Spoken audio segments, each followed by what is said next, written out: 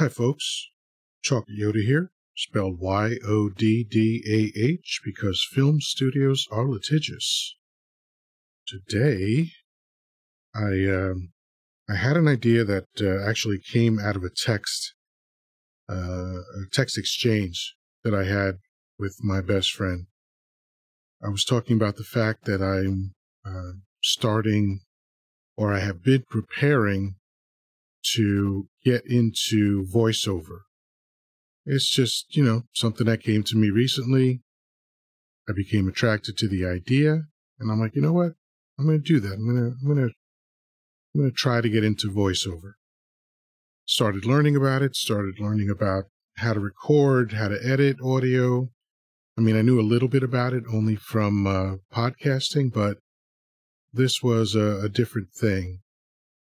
I wanted to really become, sort of a semi-pro when it came to how to record good audio, which meant, learning about room treatment, learning about microphones, and learning about digital audio workstations, otherwise known as DAWs, and, just getting into it.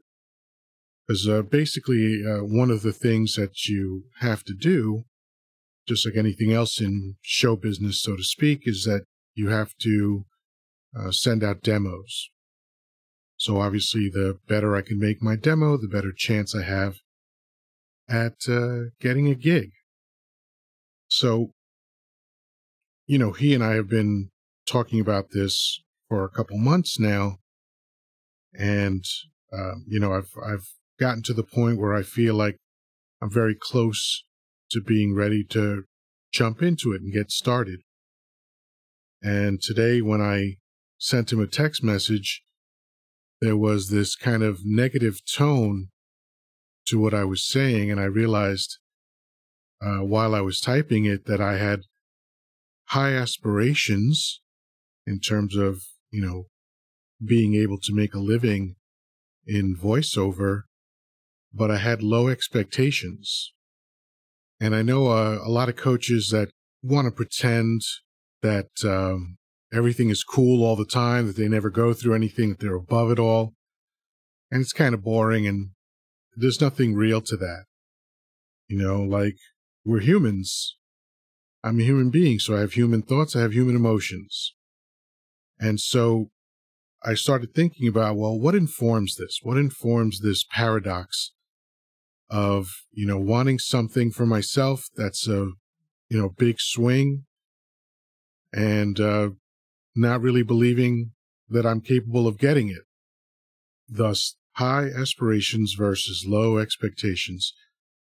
That's obviously a paradox. That's obviously something that, in essence, is like mixing, something acidic with something alkaline. It comes out as base. No movement, just zeroes out.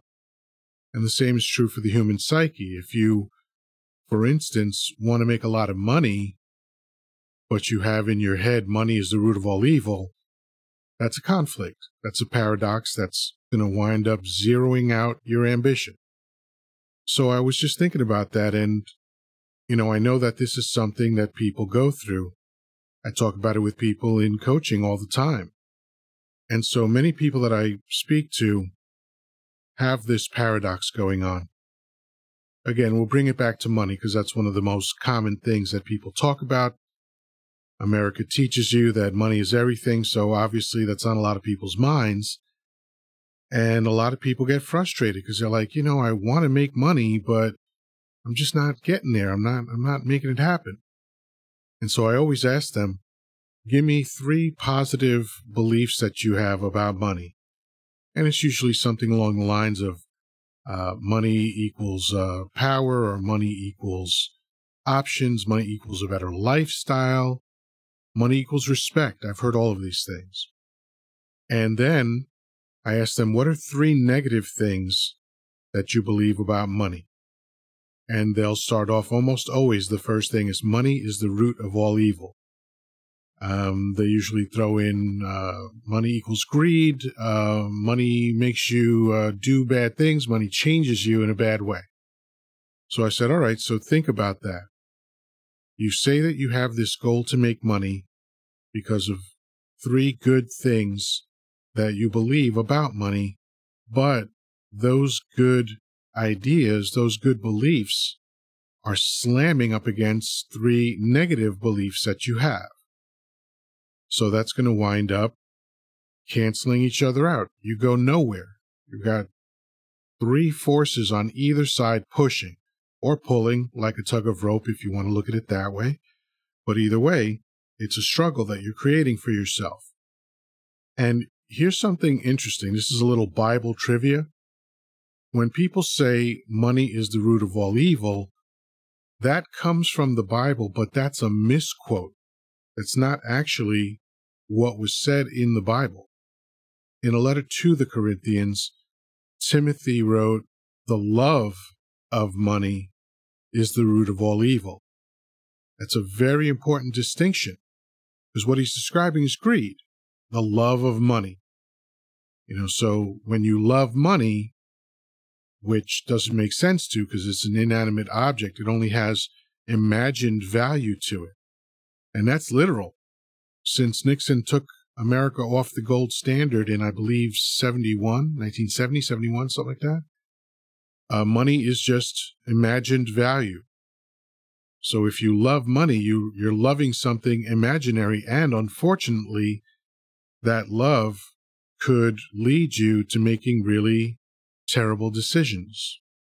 So you have all of this stuff going on in your head all at once.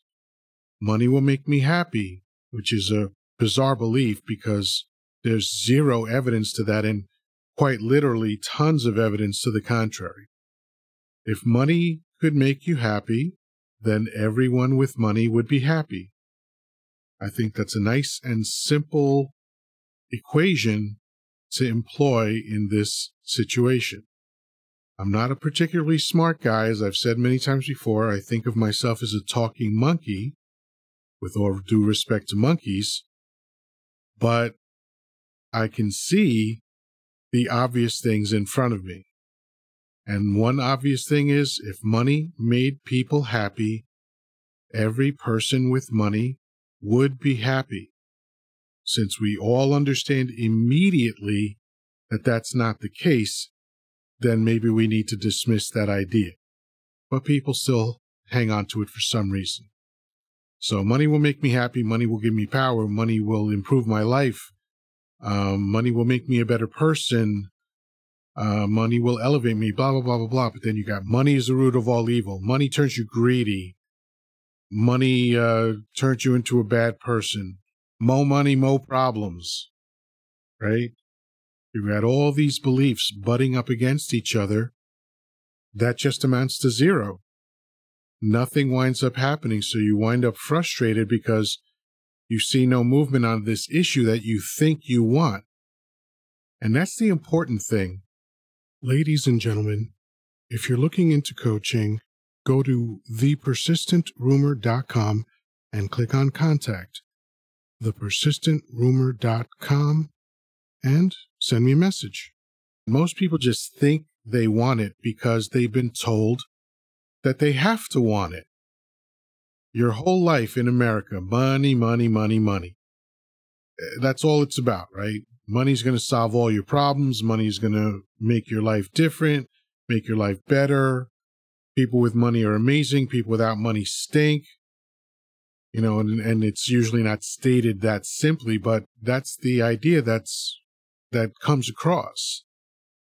That's what people wind up believing because of all the things that they've been told all their life. You got to have money. Without money, you're nothing. Without money, you're no one. You're nowhere. But of course, these things are not true. So the first thing you have to do is figure out what you really believe about money, and do you really want money? And if so, what for? See, I want money for one thing, and that is to pay my bills. That's it. Money doesn't mean anything else to me except the ability to pay my bills. Now, theoretically, money means options, right? What kind of car do you drive? Where do you live? What kind of food do you eat? Do you take vacations or do you not take vacations? Can you help your family out? Can you not? That's all that money means. It's just options. And once I realized that that's how I felt about it, it simplified my life. I was no longer chasing money for the sake of chasing money because I realized I don't care about money. And what I mean by that is that I have no emotional attachment to money. Money is just a tool that gets me the kind of life that I want. The kind of life that I want is very simple. I want the luxury of sleeping indoors, and I mean that literally. Sleeping indoors is a luxury. And I enjoy that luxury every day, and I want that luxury every day. And then I have my necessities: air, food, and water. Air I don't really have much control over, but food and water I have some influence on. Or I want money so I can buy enough food. And obviously I get enough food because I'm overweight, grossly overweight, in fact. So I get enough food.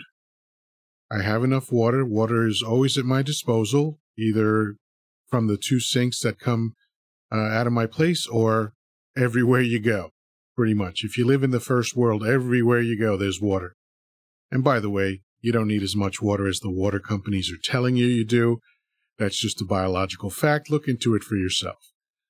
It doesn't really make sense to just constantly be drinking water. It's not something that humans are built to do.